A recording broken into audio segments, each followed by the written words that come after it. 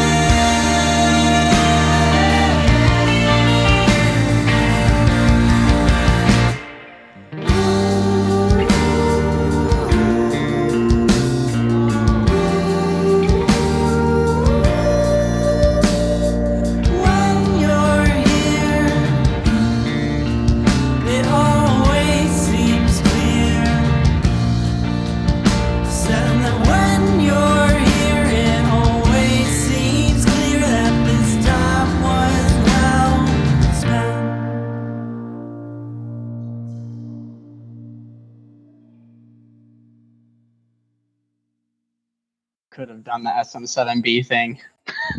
But yeah, it's all good, dude. Like, there's so many of these episodes are like crappy recording. Like, I think it's a DIY podcast to begin with, so like it doesn't really bother me. Sorry if there's like listeners out there that are like, fucking fix the recording quality. it's just not gonna happen. Not until like when the quarantine's over. I usually get better sound, like in person when I don't have like shit cutting in and out. But yeah, your name's Nate, right? From 310 AM. Yep. Yeah, that's me. And so where exactly are you from? Grew up in Michigan, and I live in Ypsilanti right now. Went to U of M, and then just kind of moved to where it's cheaper. Oh yeah, when did you graduate from U of M? 2016. Oh word, I graduated there from 2014. I'm an old man. Oh yeah.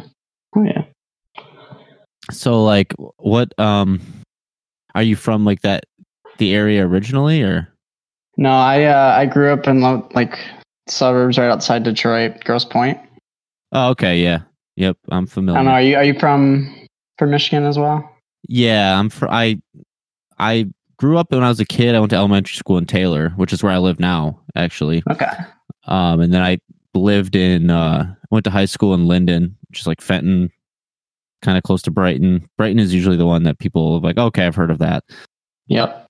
It's like 20 minutes south of Flint, 20 minutes north of Brighton, basically, is where I went to high school and all that. That I lived in Ann Arbor pretty much from the time I was in college till like a year ago.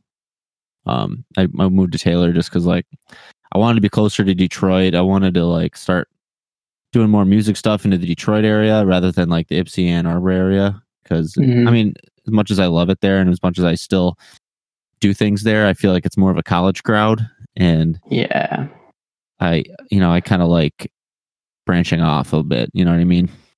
Yeah. Ann Arbor is kind of an interesting scene. I played in my old band started in Ann Arbor and then, played in the Ann Arbor scene for like 5 years, and it's fickle crowd, depending on where you play and stuff like that. Ypsi is stronger, but Detroit's a whole different flavor, I think. In my experience. Yeah, I would agree that Ypsi is stronger, just because like I know of more house venues there, like, and it's not entirely college. Like Ann Arbor is almost exclusively college, or like you got like the Metal Frat or like all the co-op houses. It's like all. I've never played in Ann Arbor except for the Blind Pig. I love playing Blind Pig. I don't even think about that sometimes when I think of Ann Arbor, but it's almost exclusively playing at a place where college students live on a daily basis is playing in Ann Arbor. Yep. Yeah. The band I was in, we started just like playing co-op shows. I don't know if you ever went to any of those or played any of those. And those are great because you can pack out a house and stuff and people, it's just a party, but no one's there for the music necessarily. Like if they like your band, they might come to another party where you're playing at, but they don't like follow the music in the same way that people in the Ypsi scene are there to like see the bands and consume music. Yeah. I feel like in Ann Arbor, people were there for the party. Yeah. Maybe you could get some cool photos from an Ann Arbor show, because it's like a living room packed to the brim. And that's like that picturesque scene, It's like, that's what a house show's like. But dude, I don't know about you. I don't like house shows for the music aspect of it. Because playing them I can't stand because I can almost never hear myself sing. Because there's generally like no vocal monitors and never. Oftentimes you're standing behind the speakers. So it's like you have no idea what's going on in front of you. That's when you just crank up the amps, I guess. Yeah, you're like almost guaranteed. So did you ever play Luther House? Yeah. Have you ever been to Luther House? So I lived there. Played there once. 3 years. And then I kind of ended up becoming their de facto sound guy. And it was just like you didn't have monitors. There was no way. No, you didn't have enough speakers for it. You only had 2. So it was like either you put the speakers behind the vocalist so they can hear themselves, but then you can't turn it up enough because you start getting feedback. Yeah. Or you put it in front of the vocalist and then you can at least turn it up loud enough that maybe the audience will hear it over the band. But the vocalist is like, there's no way. Yeah. I don't know. Yeah. That's just kind of the way fun, it is. But like sound quality wise, it's not. It's not the best experience from that perspective.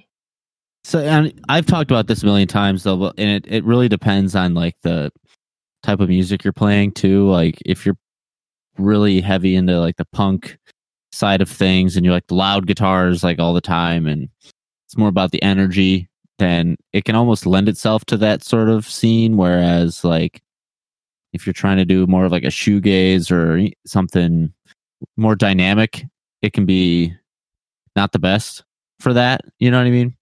So it really just depends. But lately these days, what type of stuff have you been doing these days? Show wise or just in general? Yeah, just like music in general. Like what kind of music are you into and like playing and stuff? So the 310 AM project is relatively new for me. I was in a band called After Hours Radio. I don't know, we started around 2014 or something. Oh, that's right. And then that ended in August, something like that, of last year. So really haven't played any live shows since then. And I've kind of been focusing on recording and writing. So I kind of put out a couple of singles as 310. And then as 310 AM. And then I live with a bunch of musicians that are all writing and have projects and stuff. So I've just kind of been recording other people too. It's kind of sucked up most of my free time. I want to start doing live shows, but this whole thing is kind of quarantine's messed with that a bit. Yeah, no, I hear you. I was super close to finishing a record, and then quarantine hit, and now I'm just kind of waiting. Which a lot of music people are waiting for a variety of reasons, you know. So we're all kind of in that same boat. Yeah. At least like working. You said you've been like doing like producing type stuff.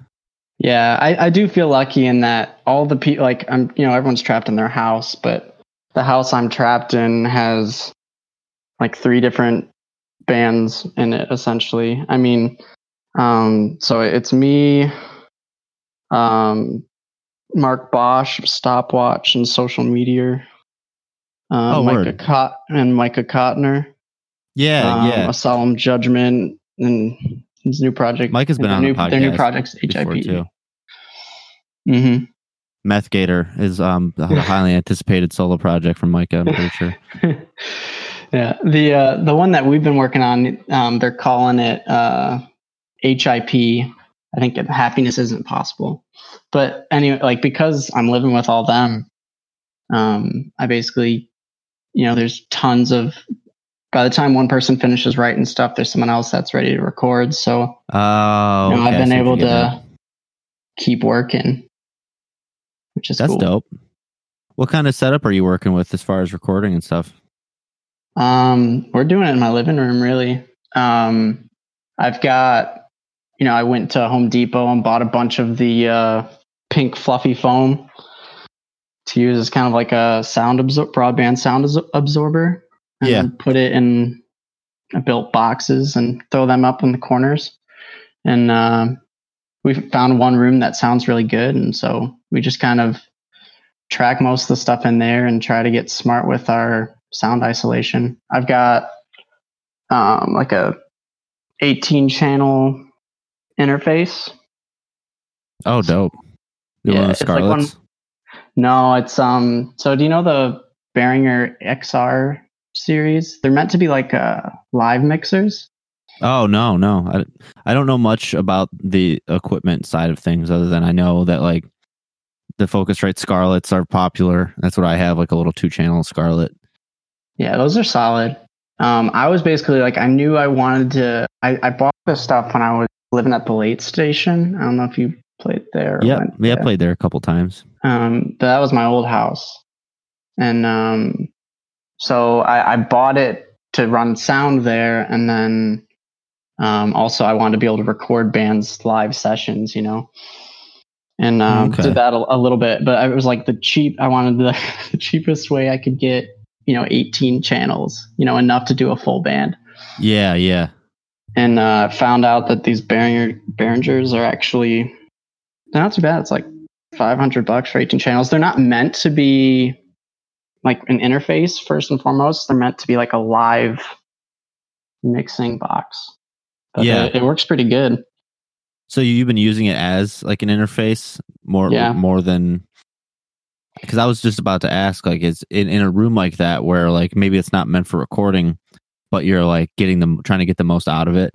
I was curious, like if that lends itself more to like a live style recording, or if you're separating, like doing instruments one at a time, like in a more traditional sense. So most of the stuff that I've been recording has been I do a lot of one-man bands. So it doesn't become so much. I recorded full band stuff back at the Late Station, but since I moved to my new place and we started using this room, it's been a lot of one-man band stuff. And I guess when I have done like fuller, like bass, drums, guitar at the same time, we'll try to just put them in different rooms. So like the drummers in the best sounding room, the living room, and then put like the bass cab in the basement. And we've got another room that's got some sound absorption stuff in there, and we'll put the guitar amps in there. So like everyone can stand in the room with each other and play, but the amps are like separated. Oh, that's cool. Yeah. That's cool. Just need a lot of really long XLR cables. Yeah. I was just gonna say. I was actually also just thinking too, like trying to piece things together in my mind. So like, you lived at the Late Station. And I know that like the Late Station was like a nod to After Hours Radio. I remember talking to what's the other guy that like helped book all the shows at Late Station? Greg. Yeah. I remember talking to him a couple times. And so is 3:10 a.m. is that sort of like a nod to the same sort of idea, like the After Hours Radio type thing, or? Yeah, it was kind of a riff off it. It was more of a reference to the house because that street address was 310. Oh, okay. And then like a lot of the first singles that I put out were actually, a lot of the recording and writing was done during like the last couple of months of After Hours Radio. Okay. And a lot of it was done like, I did a lot of my mixing work on like in the van on the way back from like longer late night trips and stuff. So it was kind of a nod to that. It does definitely kind of link up with the After Hours Radio Late Station thing too, though. That wasn't intentional. Oh yeah, well, I was gonna say like, not that it all either has to be related or not related, but even if it is, like, you're a common thread in all those things, so it only makes sense that like, I like looking for commonalities like among people's different projects. And another example, I guess, would be like if you look at bands that have like the same artist do all their album artwork from album to album. I love patterns, and I love like continuity in art in general. So that's why my brain's just like kind of programmed to look for those types of things. That being said, it took me till like just now to realize that, which probably shouldn't have taken so long. But the stuff that you're doing with an eye for that type of thing, so but I do appreciate it. But I usually other people have to point it out to me. Oh, I gotcha. So the song, I haven't listened to the song that you sent me yet, and that's because I like on purpose don't listen to bands much. Like if I haven't heard the band yet, I won't listen till afterwards, because normally like I have a co-host, and like the way we like attack these episodes since they've joined is to like have Benny, the co-host, be the one that kind of like does all the like the research type side of things, and we'll ask questions based on like like the actual music or like the information. I'll ask like more abstract type things. So given that Benny's not here, what happened to Benny? Kicked Benny out. No, just busy. Nothing major. No one go looking for Benny. He's, it'll be fine. But yeah, so I was just curious to see if you like what types of music would like influence the stuff that you're working on. Like what kind of music is it, I guess, that you're working on with your solo project? I think it's really not in the vein of After Hours Radio at all. It's kind of, I would say it leans more in like it's Midwest emo influence, but I wouldn't say it's Midwest emo. Probably just falls under the broader indie umbrella. But guitar driven, energetic drums, that type of thing. Oh, okay. But I don't get too distorted with my guitar tones or anything like that. Not too much. You don't need to. Anything, so yeah, like but that's one thing I feel like I've kind of like messed up with is trying to get too distorted, especially in recordings. Like if you're like layering guitar parts and you're double tracking a cleaner part sounds so much better than one guitar just like jacked up, which took me the longest time to realize, but I don't know. It just sounds so much nicer. I'm a tone geek. Yeah, and guitar tone is a tricky thing, honestly. But yeah, like it's surprising. Like when you go a little cleaner, it can make things sound. I mean, it can still be gainy and aggressive sounding, but I don't know. You get a little extra clarity sometimes when you back it off a bit. Yeah. I definitely have found that, and like it really makes it so that the parts where you do use like a bunch of gain, it just stands out a lot more. You know, if you're being sparse with it. I think that like one of my main complaints with just emo, like the whether it be in like the local scene or just like the Midwest emo thing in general, is just like that it's all very one dimensional. Not all of it, but a lot of it can be one dimensional. So I think like anything you can do to like not be directly in a particular vein is something I want to be drawn to, if that makes sense. Mm-hmm. But yeah, this project was like, I think in After Hours I always wanted to go a more guitar driven. I don't know, like when I was younger I listened to a shit ton of just like Taking Back Sunday and The Used and all that type of stuff, and then I drifted away from it and ended up doing kind of the groovy alt rock thing for a while with After Hours, and this is kind of getting back to making the stuff that I kind of always wanted to. But bandmates are interested in a different direction, so I liked that stuff a lot, don't get me wrong, but I feel like I was always on the inside trying to push it more in this direction for all of our songs. Gotcha. Yeah, I mean, you got to have at least one thing project wise where you're doing exactly what it is you want to do. Otherwise I don't think it's gonna you can be in multiple projects, but you gotta at least have one where you're doing what you want to do. And then I feel like maybe you're gonna be more open to compromise elsewhere in like other projects. But at least for me, like I have to have my thing in order to be a part of something that's like not exactly what I had in mind. You know what I mean? Yeah. But so do you, the stuff that you sent me, is this all self-produced then? Yep. Yeah. Kind of right now it's essentially a one-man band. Yep. I think once I start putting together like a group to play live, maybe it'll transition to something different, but for now I kind of mixed everything, played everything. Okay. So when you say like one-man band, is it like you're recording multiple instruments? Like are you recording drums yourself too, or is it just like a one-man performance? Drums, bass, guitar layers, all that. So okay, I gotcha. The full deal, but just one person playing it all. I gotcha. Kind of like first Foo Fighters record style. Yeah, I gotcha. Like I'm one instrument away, and that instrument is drums, from being able to do that. Like I can't play drums to save my life. I usually, like in my band, like I'll record everything but the drums, and that's kind of how I like it. I don't think that I have the mind for drums to begin with.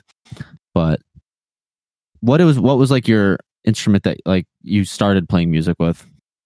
I started on guitar, probably 7th grade, something like that.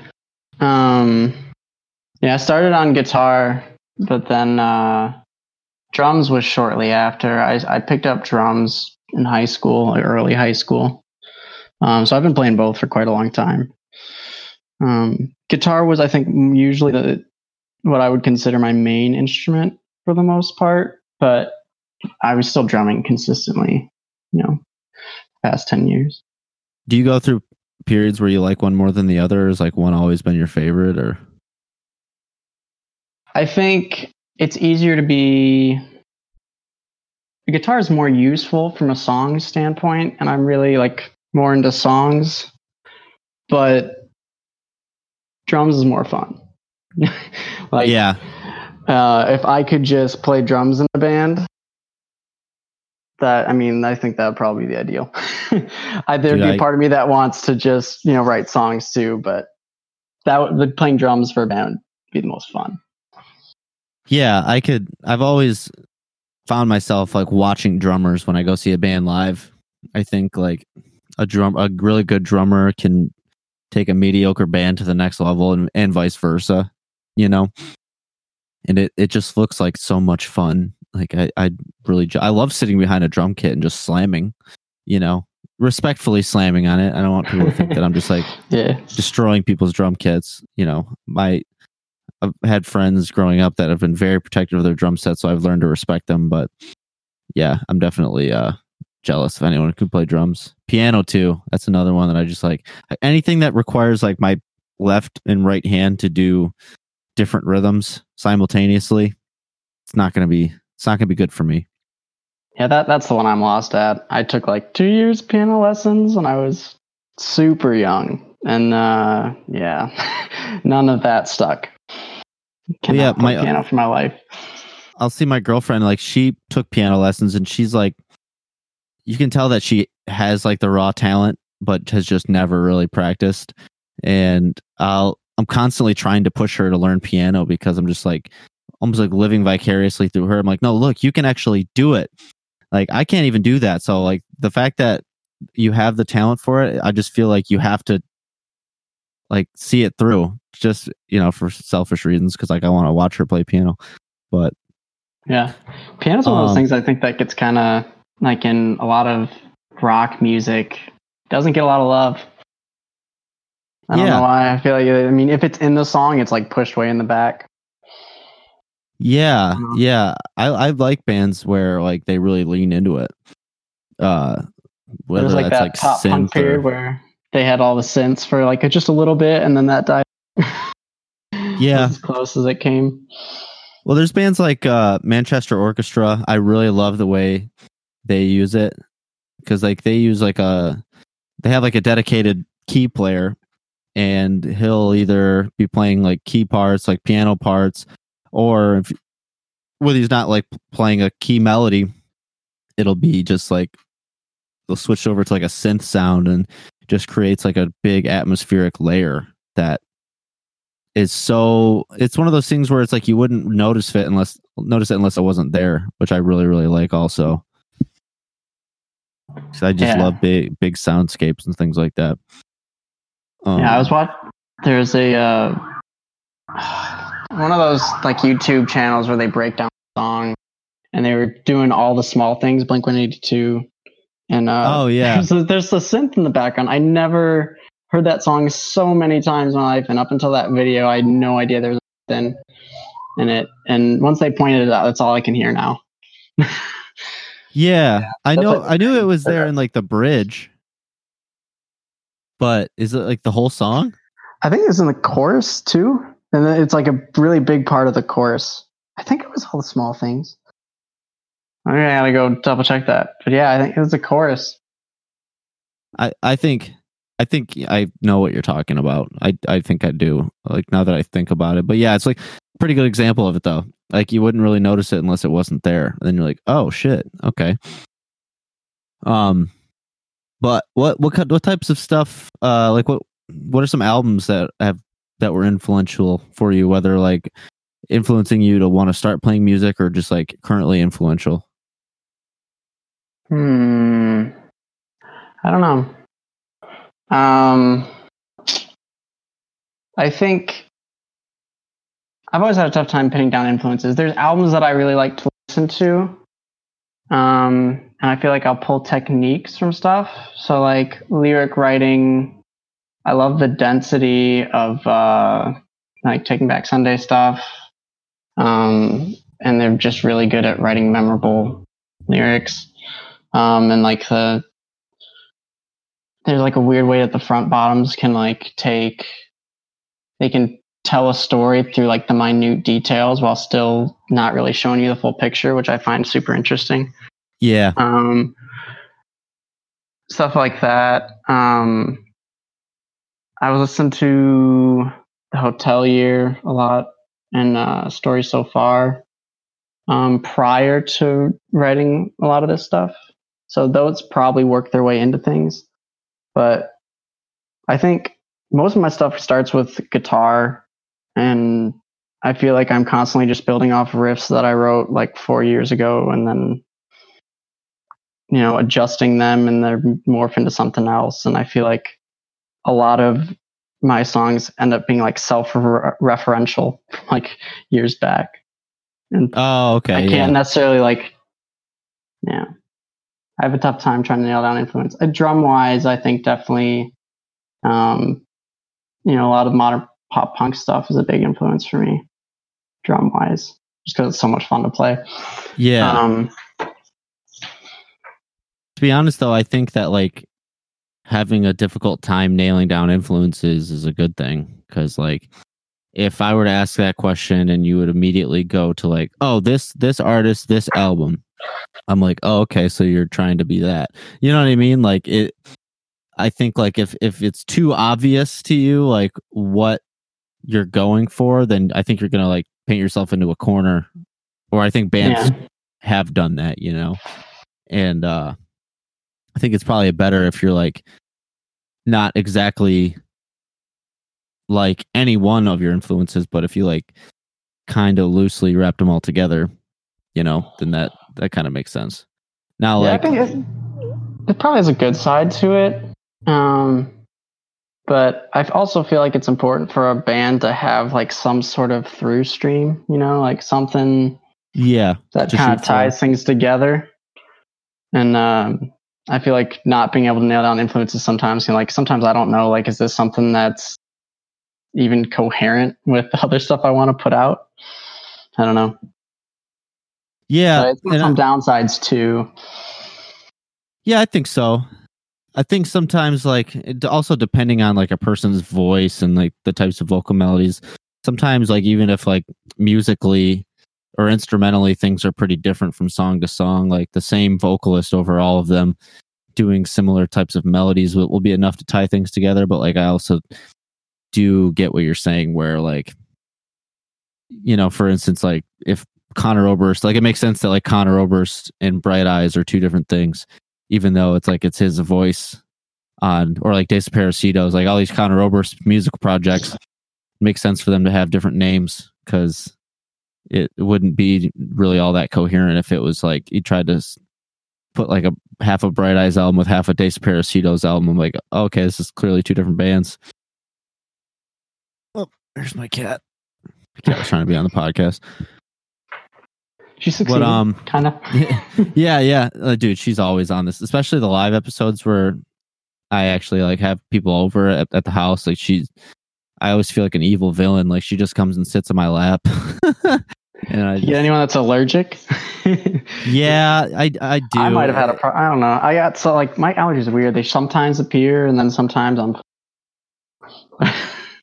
Yeah, I try to, like, when I set up the live episodes, I try to let people know, like, hey, I do have cats, so beware. Mm-hmm. And usually she just stays with me anyways. Like, she wants to just stare people down, like, sitting on my lap and just, like, giving people the death stare, which I love. I think it's hilarious. But, Yeah, I'm definitely a cat person, but I'm allergic, so it just sucks. That's a bummer, dude. That's a bummer. I don't understand people that don't like cats. Like, they're like, oh, they don't do what you like. They won't come when you say to. It's like, is that what you need from an animal? Like, you need obedience. And they got more personality. It's more like a friend. I mean, dogs just kind of. Dogs are great too, but yeah, not knocking dogs. Love dogs. Yeah, but not the same. If you can get a cat to come to you, I'm more impressed. Basically, yep. Dogs just you and that cat are on a level, Yeah, exactly.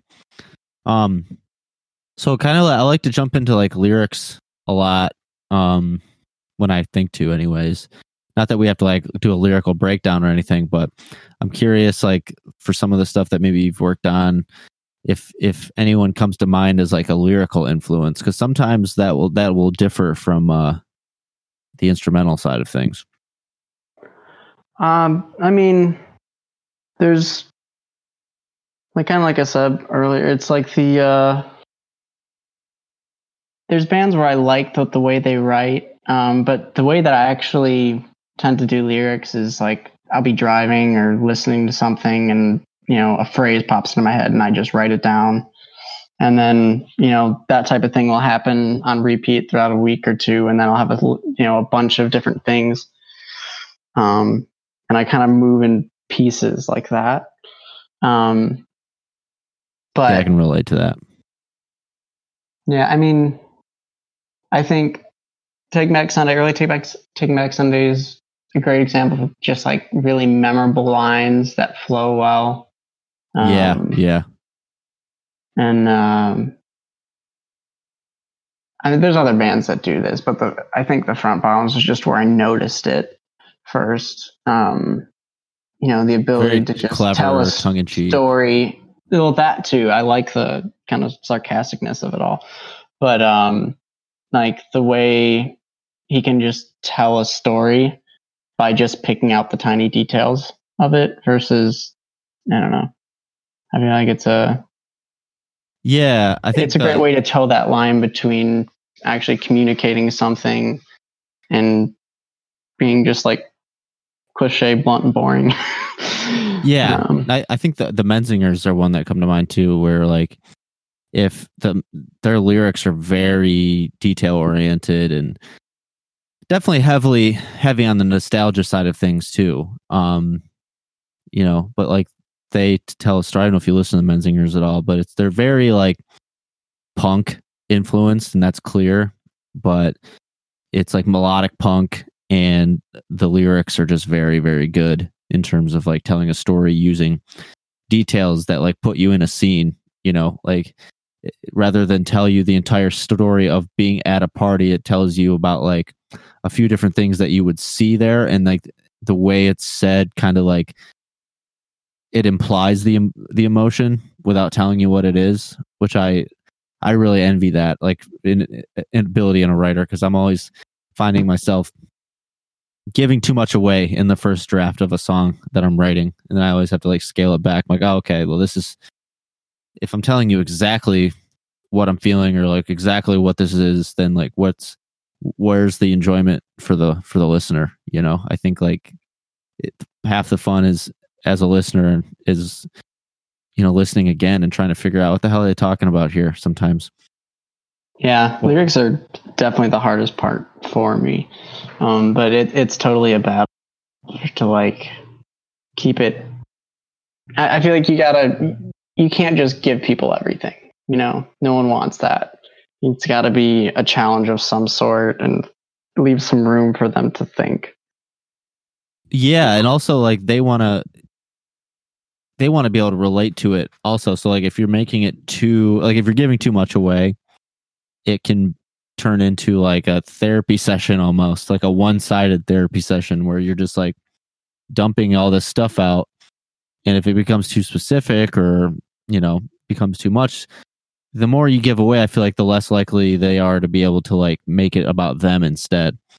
Because I think the best stuff is when like it's specific enough to like bring a certain emotion to mind, but vague enough to where you can make it feel like it's your own rather than specifically belonging to the writer. Mm-hmm. So I think that is the hardest part for sure. Like doing a balancing act. I'm not saying that like this should be obvious and all writers should just do this, because it's hard. I think it's got to be honest too. Like if it doesn't match your voice and your delivery, like, good. So yeah, I think I'm the most forgiving when I hear like quote unquote bad lyrics or something. I'm like, all right, well, at least they tried. Like that's the one. Like I can forgive bad lyrics if just because more than I can forgive like a really obvious like cliche chord progression or something, because at least like someone having the guts to even put lyrics out at all, I think I'm like, all right, I respect it. You know? Yeah. Because it takes a lot. It's definitely the scariest part of writing songs for me. And I have some questions written down that like I've been trying to work into an episode lately, and I think it would fit well here. And one of them is, is there a certain mood or like a certain time of day or like a certain feeling that you find yourself having that you're that makes you the most creative, whether it's like you're in a certain mood or a certain type of day that you find yourself most creative? That's a tough one. I don't know. I feel like it's always when I'm driving, which is actually super inconvenient. Right. But I don't know about a specific mood. There's definitely moods where I don't write.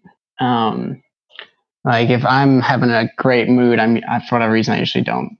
Making music isn't really on my mind. Or if like a really bad mood, also probably not. It's not like I got to be somewhere in the middle.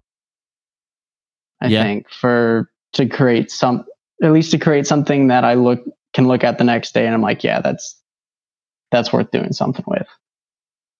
No, I totally feel that. I feel like if I'm in the extremes somewhere, like really great day or really bad day, I tend to, if I do create something, I usually look back and I'm like, I don't know if I do this. A lot of those things kind of get thrown out. Yep. Where do you fall on that spectrum? Dude, it's highly inconvenient. Like I relate to something that you said before, like how normally it starts with like I'll be driving or I'll just be chilling or you know, like I'll be in a training for work or something. I'm just really trying to occupy my mind with something because I'm so bored. And like a line or two will come to me. It's never like the entire song comes at once.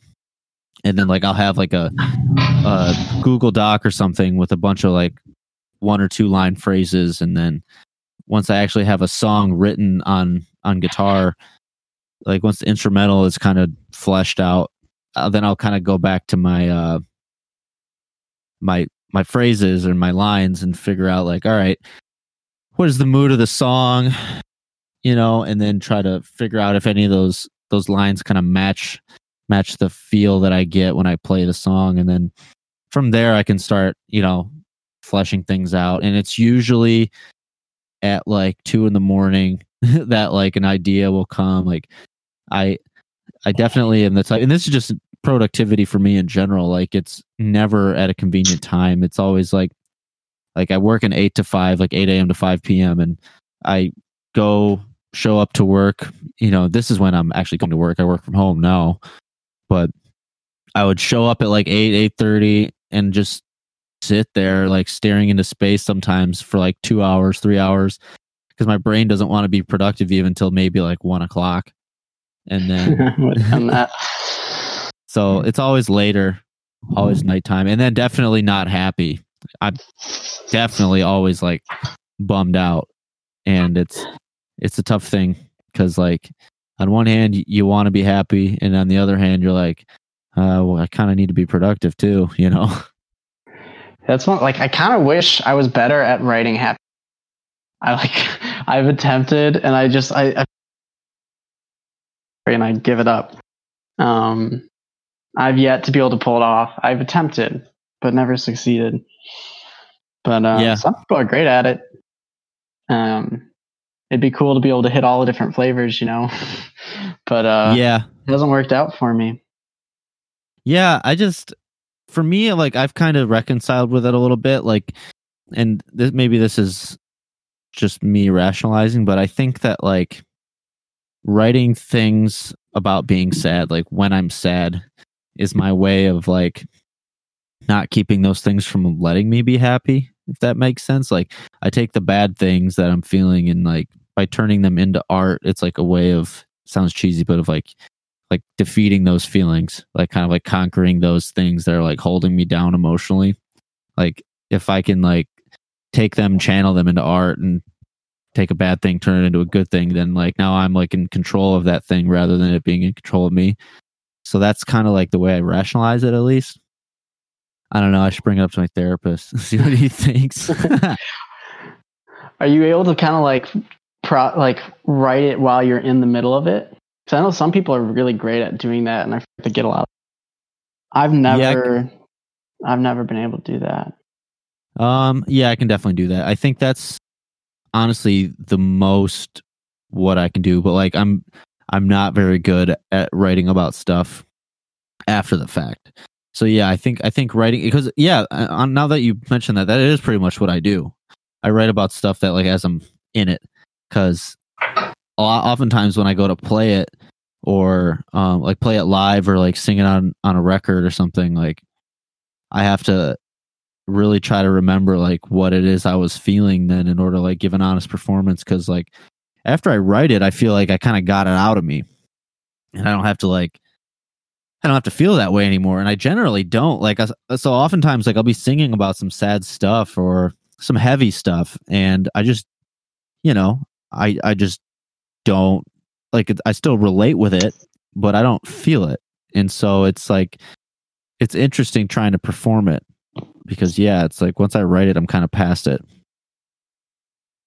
I think you kind of remind me of something I wanted to mention earlier when we were talking about lyrics.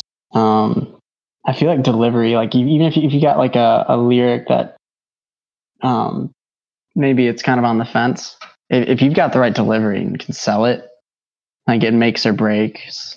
There's some amazing songs that have kind of, if you just look at the lyrics, written down, it's like not that amazing, but the delivery can do it. And I think a lot of that is like being able to get back into that moment from when you wrote it, and like if you can communicate the emotion with how you're delivering it on recording or live, then that can take lyrics to the next level, regardless of kind of what the words are. I was never a lyric person first. I didn't really get into lyrics until like the 5th or 6th listen. I think it's part of the reason why I struggle with them. No, I'm with you.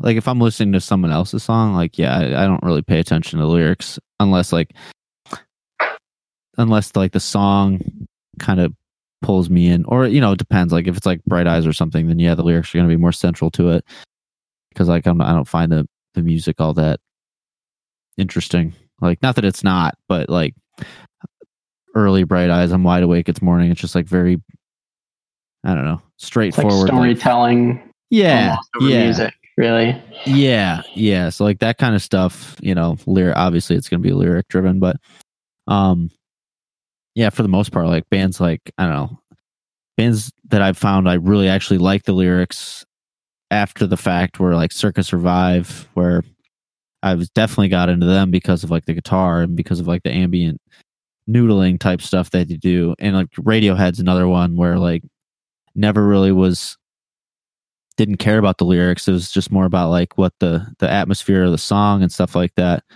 But then after getting into it so much, you go back and read the lyrics and you're like, oh, this is really dope actually.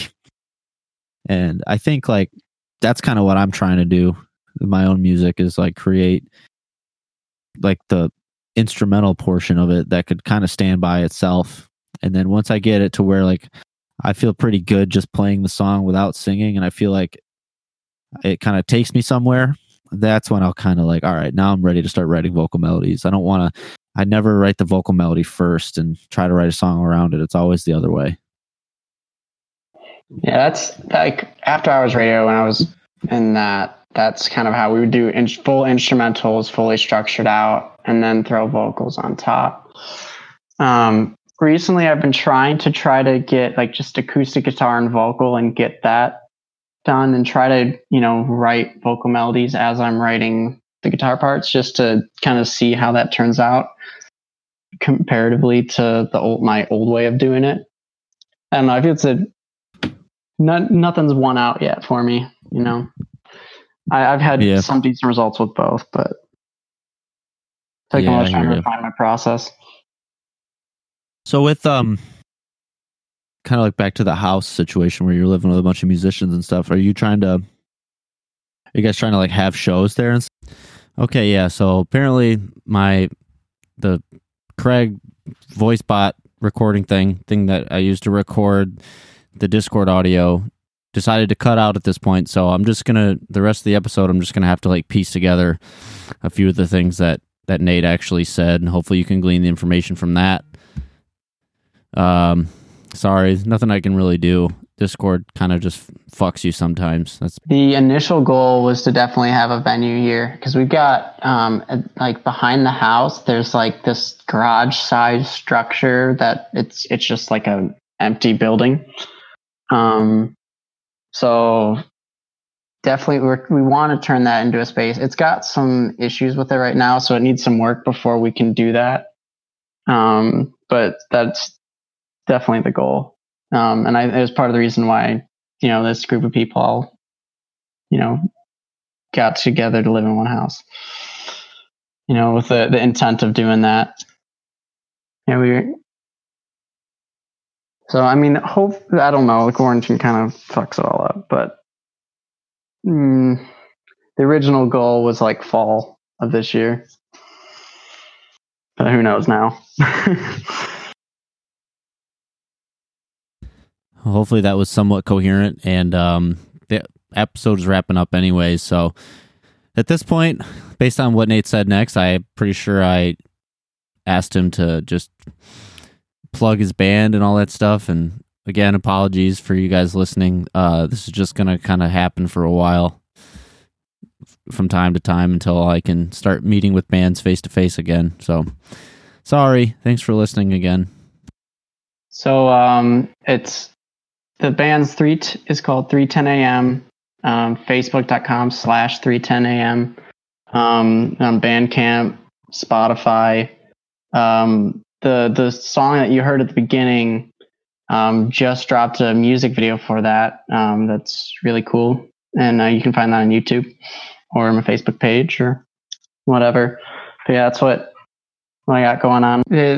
There's a new animated music video that's on YouTube, and check that out. And yeah, that's the main thing I got going on. That was the end of it. So.